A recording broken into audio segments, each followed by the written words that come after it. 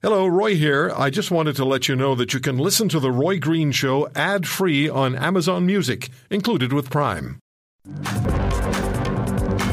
Renting a home is a real challenge now in this country. And the most expensive place in the country is Vancouver. Rental prices are the highest. A one-bedroom apartment has reached an average, as I understand it, of more than $3,000 a month. Two-bedroom apartments, it's a lot more. Robert Patterson is a lawyer and tenant advocate at the Tenant Resource and Advisory Centre in Vancouver, a.k.a. TRAC. And he joins us on The Roy Green Show. Robert, thank you very much for the time. Thanks so much for having me. Yeah, so one-bedroom apartment, on average, costs $3,000 per month. 16% increase in 1 year. So I have to ask you, is there any real tenant protection under law in British Columbia? That's a great question. I think you really get to the crux of it. I mean, when you see these kind of rent increases year over year for vacant units, what it's kind of showing us is that our current protections are insufficient. So we have for tenants that are in existing tenancies, there are limits on how much rent can increase year over year.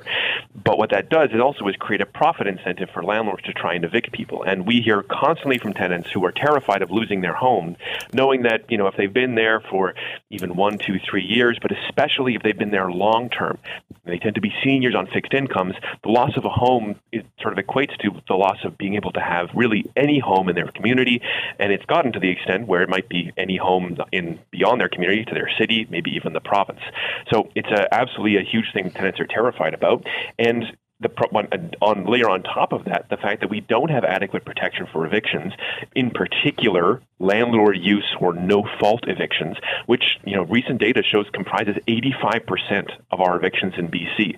We're the eviction capital of Canada, and almost all of the vast majority of tenants are losing out their homes for no fault of their own, and often just so landlords can flip the units and make more money. So how does the landlord do that legally? How does the landlord in British Columbia say, I want those people out so I can get people in who are going to pay me more? Yeah, so interestingly, there's probably not a legal way to do it insofar if they're using a no-fault eviction, because a landlord is required to be acting in good faith. They have to have a good faith intention to use the unit for the purpose that's stated on the eviction notice. So, for example, if they're saying, I'm going to move my parent in, they have to truly intend for that parent to move in. And then subsequently, the parent actually has to move in, or else the tenant may be able to claim compensation. The couple of problems with that, though. First, if the eviction does go through, either because the tenant doesn't dispute the eviction notice, perhaps because they're concerned that if they lose, they may be only given 48 hours to move, as that is the residential tenancy branch's often standard practice, then if the parent doesn't move in, they're entitled to 12 months of rent as compensation. But there's so much profit to be made, and honestly, the more vulnerable the tenant, the lower the rent, the more possible profit and the less compensation for that tenant, that it's really not doing an adequate job of disincentivizing landlords from taking that route. So the word is greed. Yes, I would agree. Ultimately, these wave of evictions, the things that are challenging and pushing tenants out of their homes, is in many, many cases greed, the desire to make more money to maximize profit from an investment. Okay, so what might it cost me if I were to move to Vancouver? What might it cost me, to rent a comfortable but not exclusive two-bedroom apartment in the city? What would it cost? It's very challenging to say.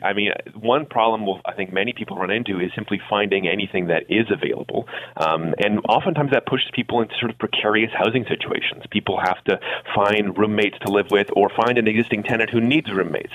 And those living situations may not be as covered by the Residential Tenancy Act. There may be fewer protections there. But, if you can get into one, I think the recent data shows that vacant units are looking around $4,000. But I think what we've seen now is one of the reasons these prices are pushed so high is because for years, the existing unaffordability has already pushed people into more and more creative situations, dividing up rental units between multiple tenants, putting 4 people in a 1-bedroom or 4 or 5 people in a 2-bedroom, what have you. People renting parts of dens or solariums. I think the signs have been there for a long time that the approach we're taking to housing isn't working. By sort of pretending that the market will deliver the housing we need if only we tweak some policy levers, that is shown to not be the case. that approach, if we continue it, is just going to lead us further and further, on the road we're going on. We need a market departure from that. We need a massive investment in non-market housing that hasn't really happened since probably the early 90s when the federal government pivoted out of the housing game.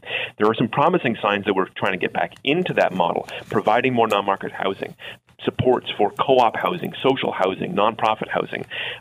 But it's, we're coming at this. The building's already on fire. We're already in the midst of a five-alarm fire. We need to bring the hoses out, not the buckets. So we need drastic support as fast as possible. Robert, if you're talking $4,000 a month for a two-bedroom apartment, you're talking $50,000 a year. So people who earn $60,000, this is after-tax money. People who earn $60,000 or $70,000 pre-tax, out of the question. Absolutely. I mean, I think we're sort of to the point where I'm not sure who could afford to, first off, and who can afford to rent on their own, given these prices. It really is only very high level of income earner.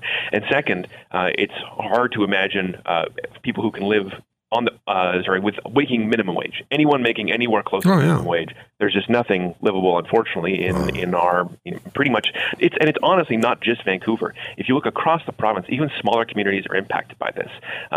We don't get the same eyebrow raising numbers as you might get in Vancouver, but the rate rising year over year has continued to outpace rent control, the rent stabilization set in the Residential Tenancy Act. It's outpaced inflation. I mean, what does this really mean? It means a larger and larger proportion of really all the wealth generated in the province is going into the pockets of landlords. And, some of those landlords are individuals who, have been trying to claw their way into the housing market, and they have a basement suite in their building, and they're, just trying to make that work. But a lot of landlords, probably the majority of landlords, are people who own apartment buildings. If you're a family, if you're a small family, but you happen to own an apartment building in BC, you're probably a multimillionaire.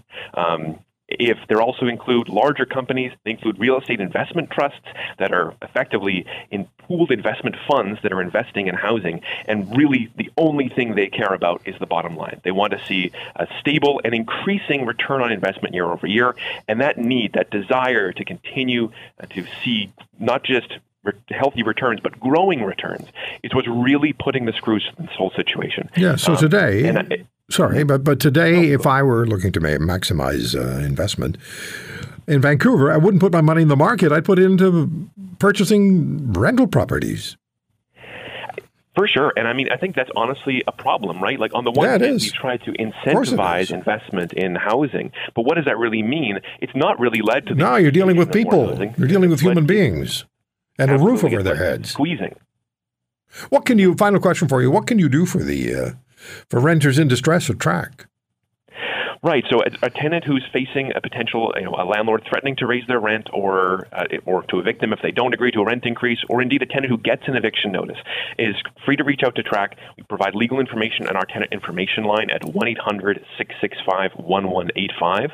If you go to our website at tenants.bc.ca, we have a lot of legal information as well. We do offer limited legal representation to tenants going to the residential tenancy branch. I'll say that, I've been at TRAC for the last 5 years. The demand for our services has probably at least doubled over that time. So we can't help everyone, but we do our best to provide as much legal information and representation as possible. It's at a time when we are living through we're living the eviction capital of Canada, both as a province. That's not a good title to have. That is really not a good title to have. If you want to hear more, subscribe to The Roy Green Show on Apple Podcasts, Google Podcasts, Spotify, Stitcher, or wherever you find your favorites. And if you like what you hear, leave us a review and tell a friend. I'm Roy Green. Have a great weekend.